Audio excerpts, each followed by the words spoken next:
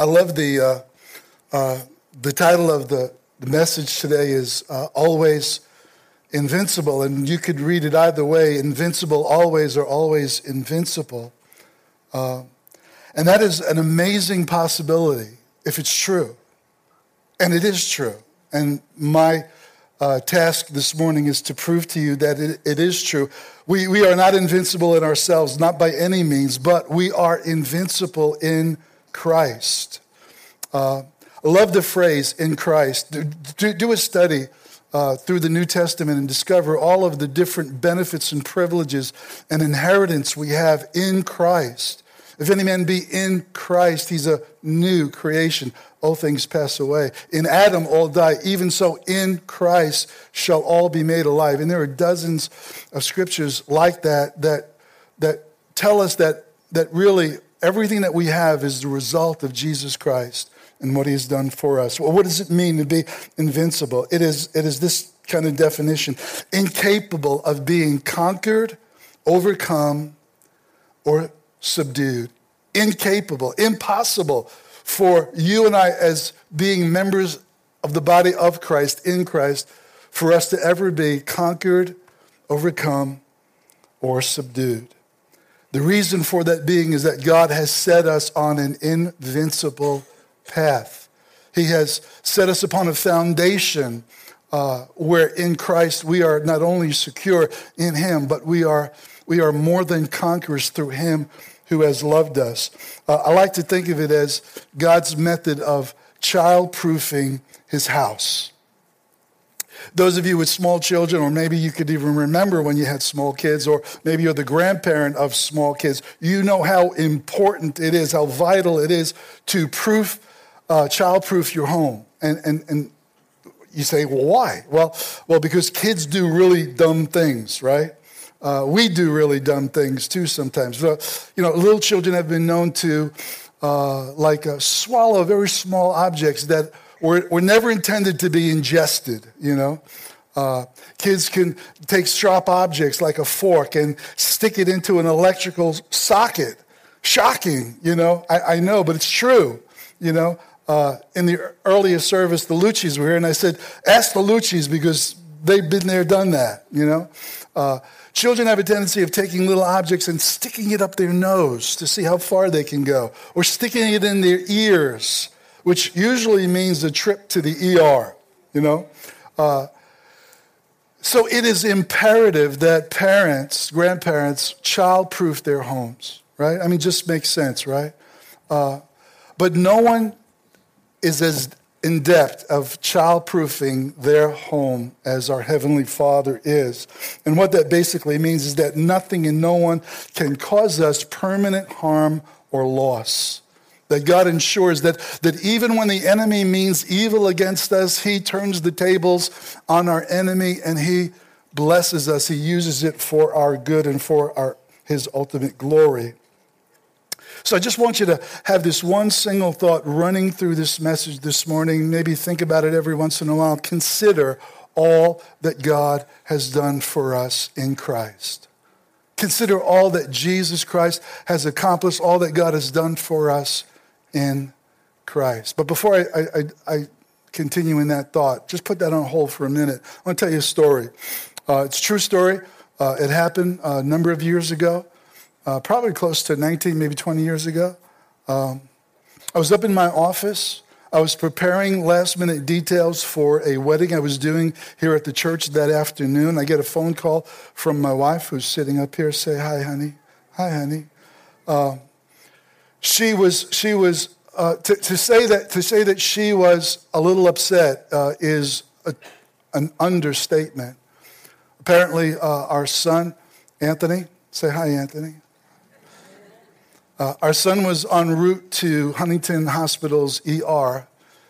He had been on his then fiance. Say hi, fiance. She's a wife now, right? Love you. He had been on her roof doing some cleaning off of the leaves and gutters, and he was on the roof, and he falls off head first.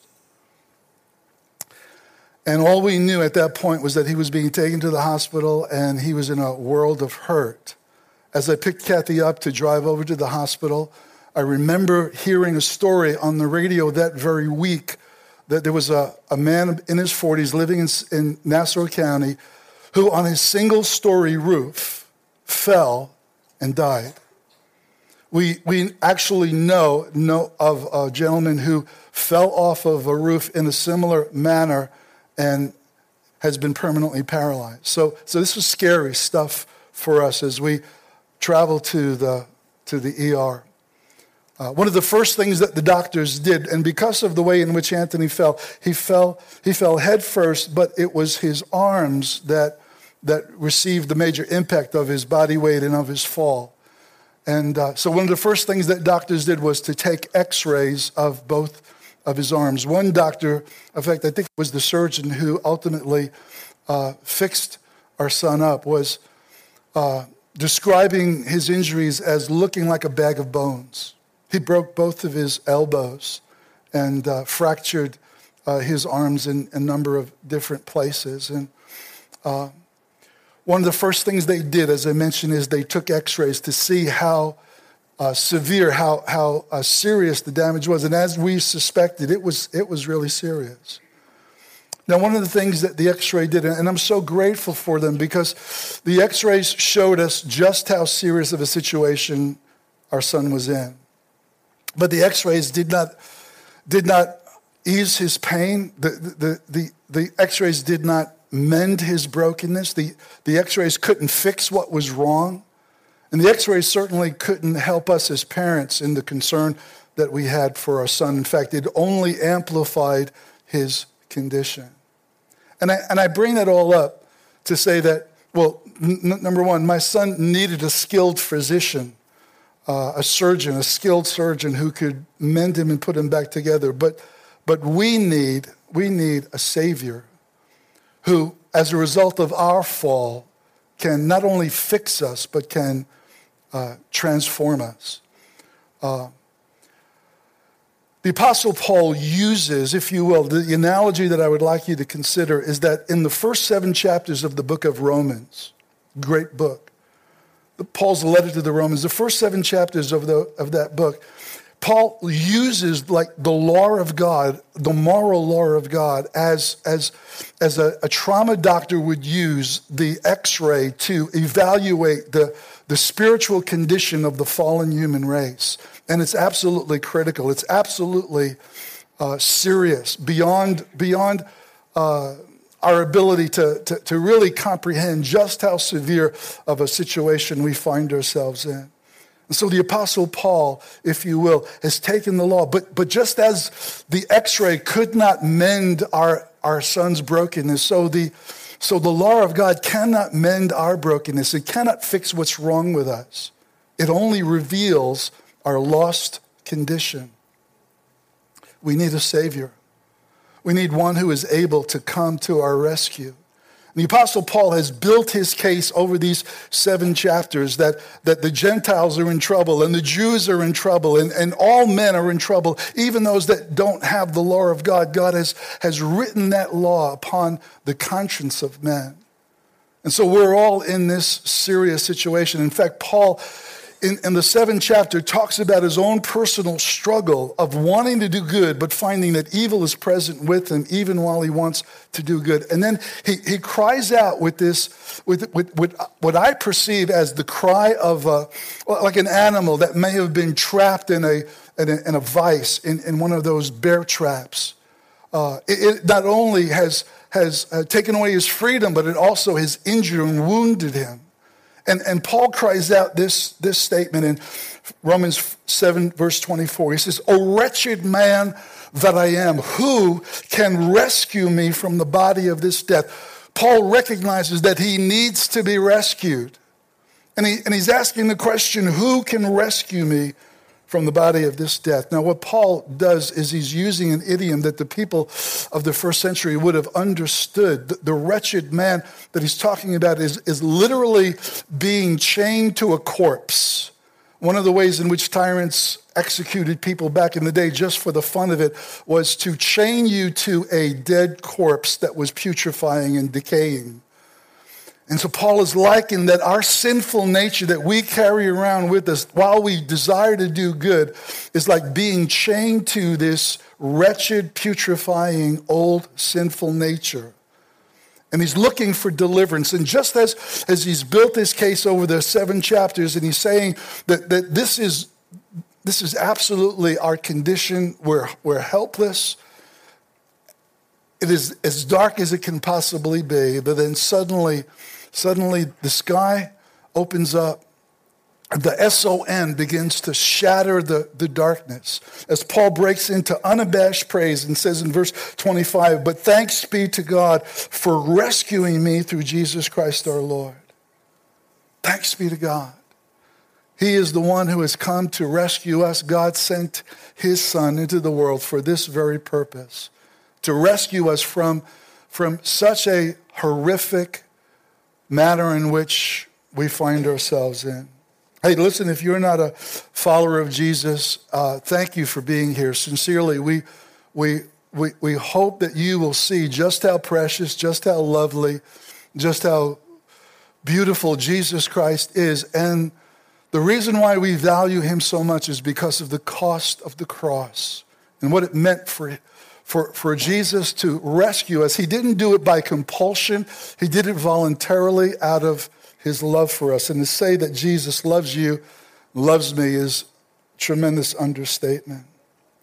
Chapter 8, in my opinion, is one of the greatest single chapters of the New Testament. And verse 1, and everything that flows out of verse 1 in this chapter is the unfolding theology, if you will, of why we are always invincible, of why God has child-proofed his eternal home.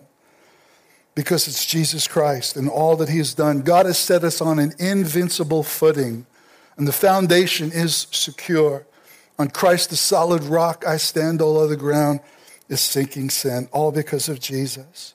In this one sweeping statement that we're going to look at in chapter 8, verse 1, Paul sets aside the diagnosis. Yeah, the diagnosis is bleak, it's horrible, it's critical, it's fatal, but there is now, therefore, no condemnation for those that are in Christ Jesus. Not now, not some distant day in the future, not ever will there ever be condemnation. If you are in that phrase that I shared a little while ago, in Christ, you will never know eternal punishment. You will never know damnation. You will never know condemnation because of Jesus Christ and all that he's accomplished, all that God has done for us, all because of the unspeakable sufferings of the cross.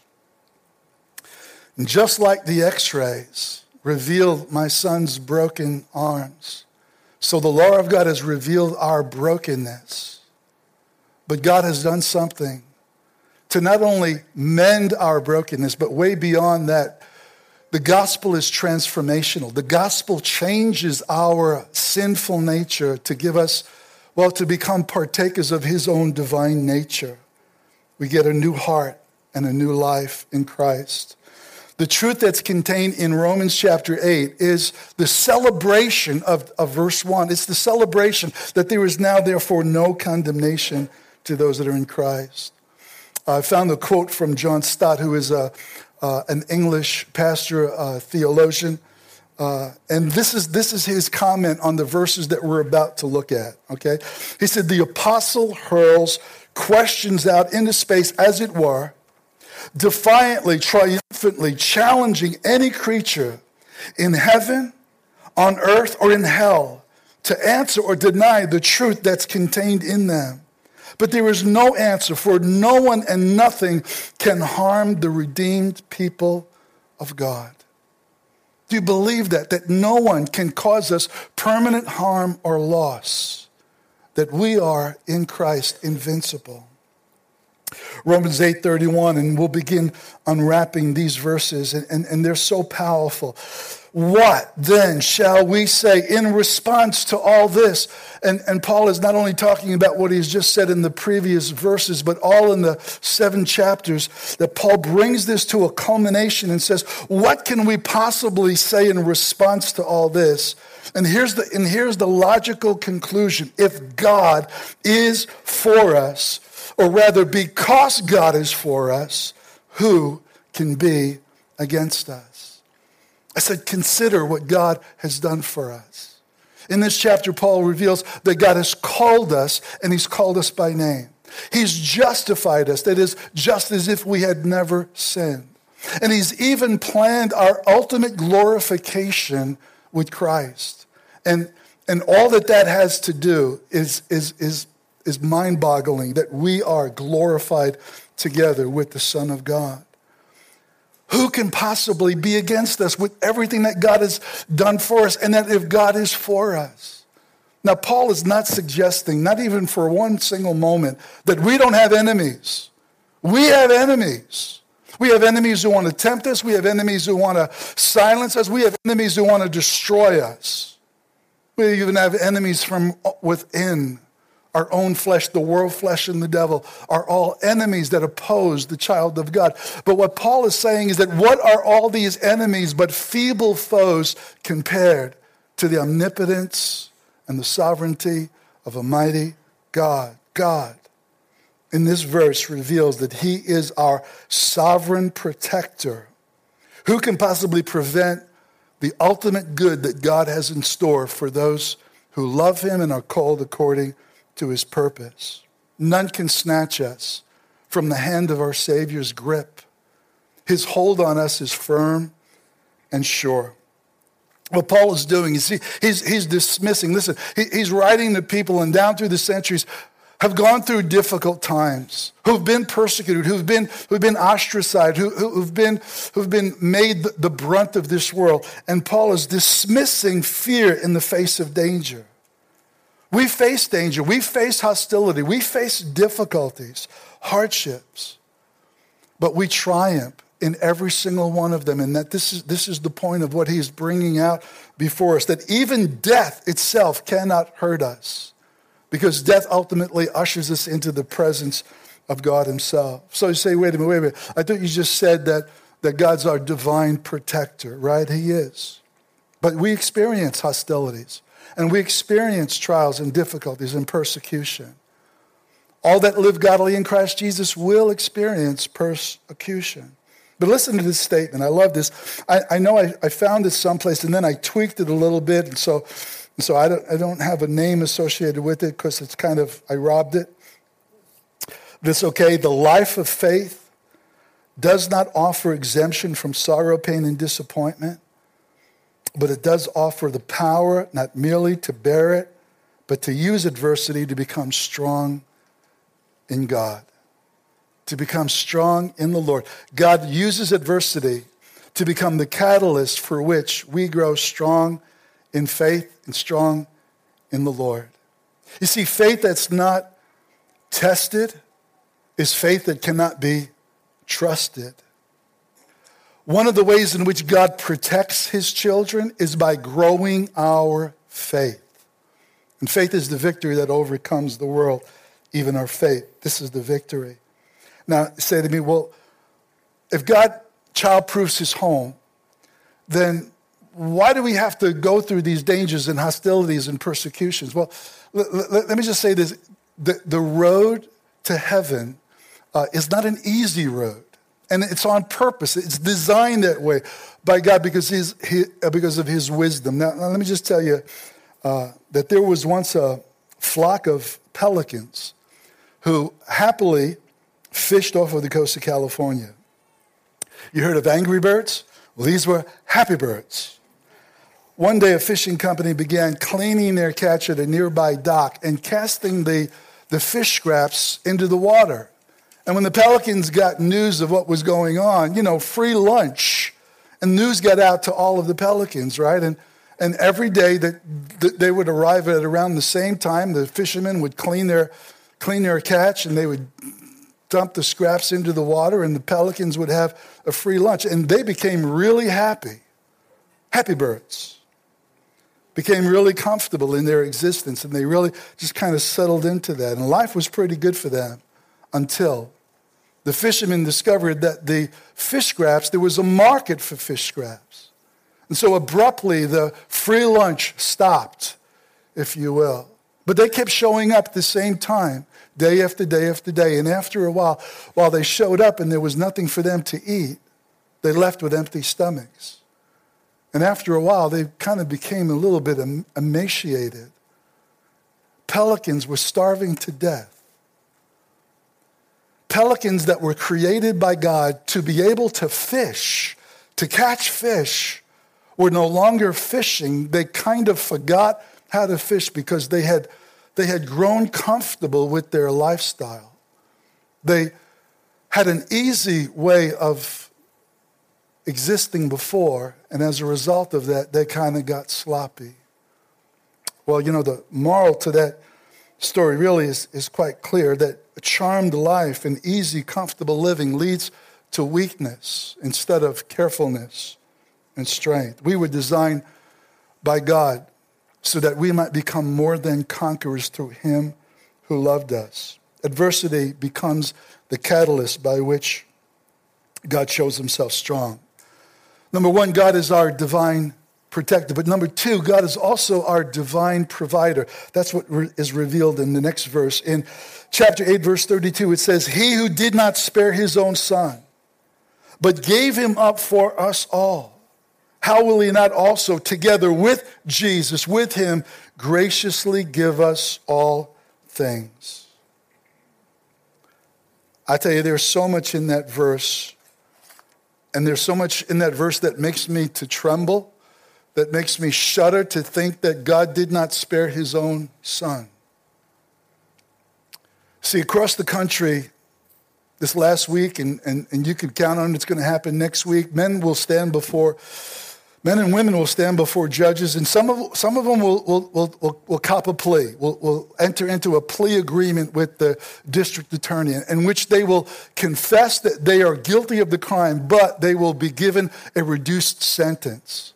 In some cases, it will be time served. In some cases, it will be no time served. It might be probation, but they'll get off, kind of scot-free, if you will. That is not the way Paul means it here. Jesus did not have a lessening of the sentence of death or punishment upon him at the cross, but he bore the full weight of the wrath of divine justice. I shudder at the thought of, but God did not spare his own son. There was about 5 or 6 different scriptures in the New Testament that tell us that God didn't spare the ancient world that then was, but it destroyed the world by a flood. God didn't spare the angels who sinned, but reserved them in everlasting chains of darkness. God did not spare the children of Israel who came out of Egypt, but because of their unbelief perished in the wilderness. God did not spare the cities of Sodom and Gomorrah, but destroyed them. But the most fearful of all, which is impossible for us to recognize, that the one who is his beloved son, eternally loved of the Father, God did not spare him. The one who is called the King of Angels deserved to be honored and adored and loved and worshiped, was spat upon, was blindfolded and struck upon the face. Crown of thorns were set into his forehead. Then they took chunks of his flesh by whipping him at a post. Then they nailed him to the cross. And it was God who spared not his son. It was the Father who did it. It was not wicked hands, and yet it was within wicked hands that the Father gave up his son. It defies logic, but yet God did it. And in doing so, he ensured our salvation. He ensured that we would be set upon an invincible foundation. I love what John Flavel wrote about these verses. Quote, surely he who would not spare his own son, one stroke, one tear, one groan, one sigh, one circumstance of misery. It could never be imagined that he should, after this, deny or withhold from his people, for whose sakes all this was suffered, any mercies, any comforts, any privilege, spiritual or temporal, which is good for them. God is our sovereign protector, but he's also our sovereign provider. And Paul gives us the proof that God did not spare his son, but freely gave him up for us all, for you and for me. How shall he not? Paul's argument is based upon the logic of from the greater to the lesser, that if God gave us the greater gift, his son, precious in his sight, will he withhold anything from us that is of far lesser value that we need on this journey of salvation? And the answer is, of course not. Verse 33. And all this because of his suffering. Verse 33 says, who will bring any charge against those whom God has chosen? It's God who justifies. Who is it that shall condemn? Jesus Christ, who died? More than that, who was raised to life, is at the right hand of God and is also interceding for us. What Paul is saying in that verse is not only consider what God has done for us, but consider what Jesus Christ is doing for us presently. He is presently interceding, which is praying for us. And remember how Jesus said, Simon, Simon, Satan has desired to sift you like wheat, but I've prayed for you that your faith would not fail. Not only is he our divine provider and our divine protector, but he's also our divine preserver. It is he who keeps us ultimately from falling away. Paul's logic is sound. And basically what he's saying is this, it's not as though no one can point a finger of accusation at us. There are plenty of accusations against us because we're not perfect, we're flawed, and our own heart sometimes condemns us. But what Paul is saying is that who can condemn us when it's God who justifies us, when Jesus Christ has paid the ultimate penalty for every single infraction that we've ever made, and he's taken it out of the way by having nailed it to the cross.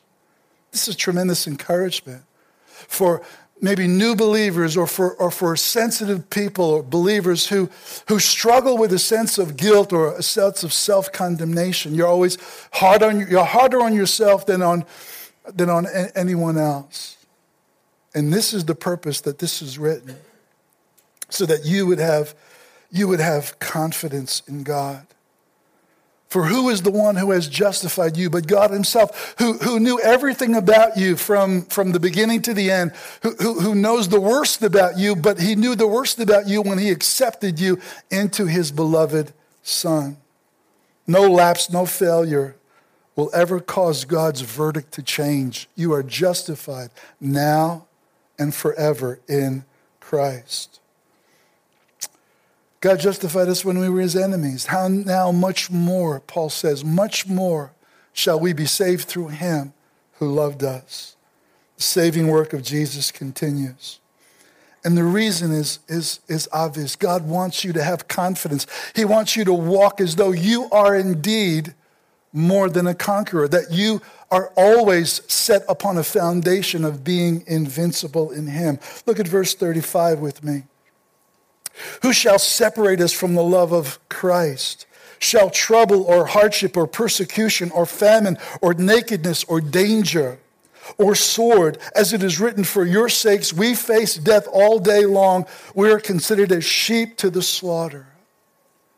I mean, that's an amazing list of things that Paul mentions here. And yet we're always invincible. Even in the face of death, death cannot harm us, because it ultimately brings us into the very presence of God. To be absent from the body is to be present with the Lord.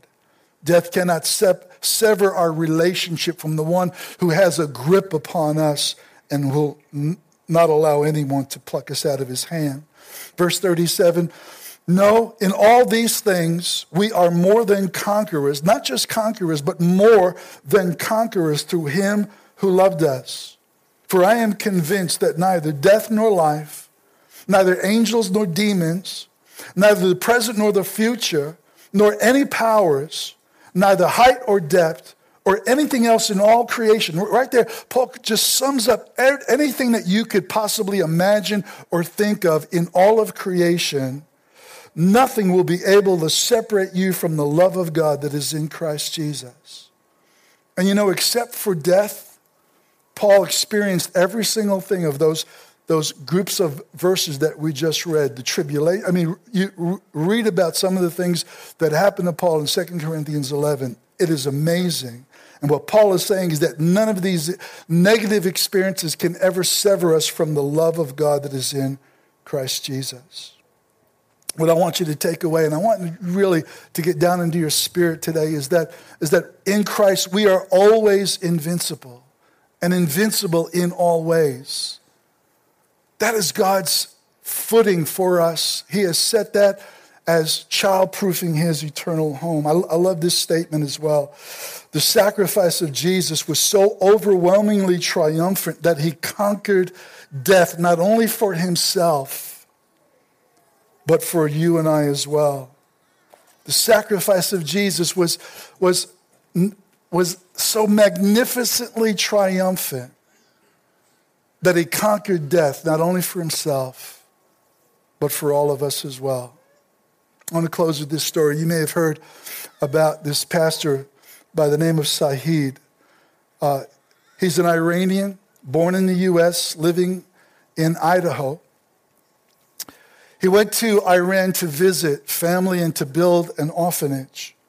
And in July 28, 2012, the Iranian Revolutionary Guard seized him and charged him with the crime of being a Christian. And as a result of that, he was taken to a notorious prison called Evin Prison, where he was placed in solitary confinement and he was repeatedly beaten by guards. He's since been sentenced to 8 years in prison. He's never received any of the medical aid for the many wounds that he's received at the hands of his captors. Yet through all the pain and trial, however, he's not wavered once in his faith and his commitment toward Jesus Christ. In fact, he has repeatedly affirmed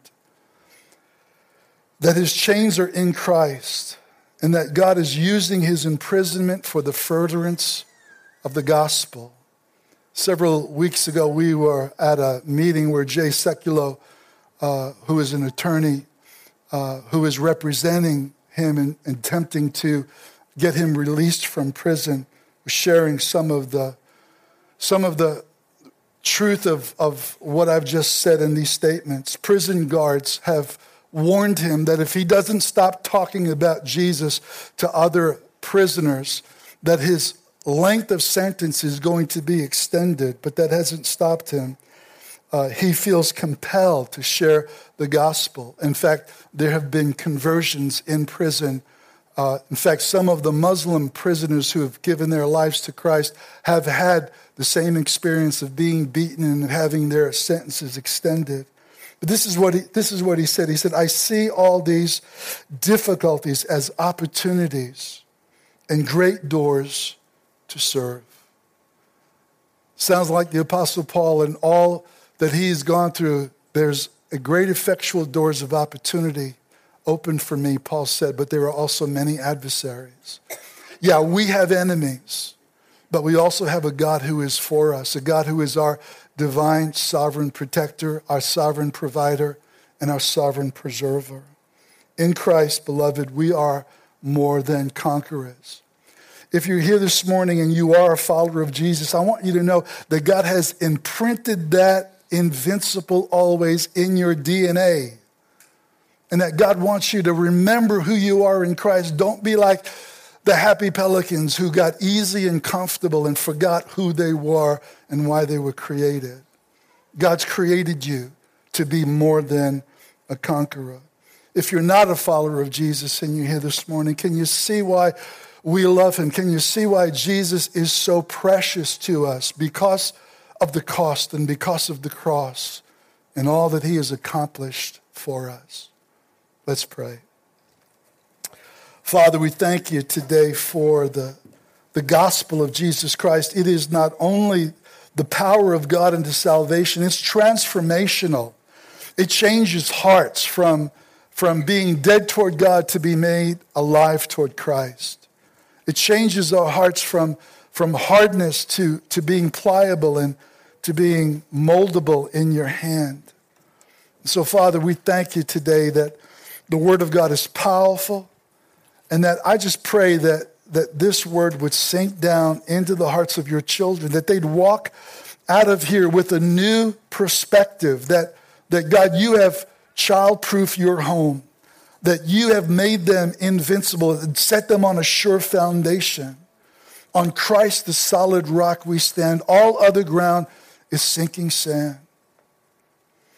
And for anyone that's here this morning who has not accepted Jesus Christ as your Savior, I want you to know that Jesus is the only remedy for our lost condition. There is no other name given among men whereby we must be saved. But if you will turn to him today in faith and trust in his sacrifice and trust in him and call on his name, I believe that he will set you today on an invincible footing so that you could say, just as I'm saying today, that we are more than conquerors through him who loved us. If you'd like to pray that prayer, just simply goes like this. Jesus, come into my heart. I believe that you died for me. I believe that you rose again from the dead. Take my sins from me. Be my Lord and my Savior. I always say it's not magic words. It's just the heartfelt expression of crying out to the Lord. The Bible says, whoever calls on the name of the Lord shall be saved. The name Jesus is sufficient to call upon his name. I hope you've done that today. If you have, tell somebody. Let's all stand together as we close in worship today.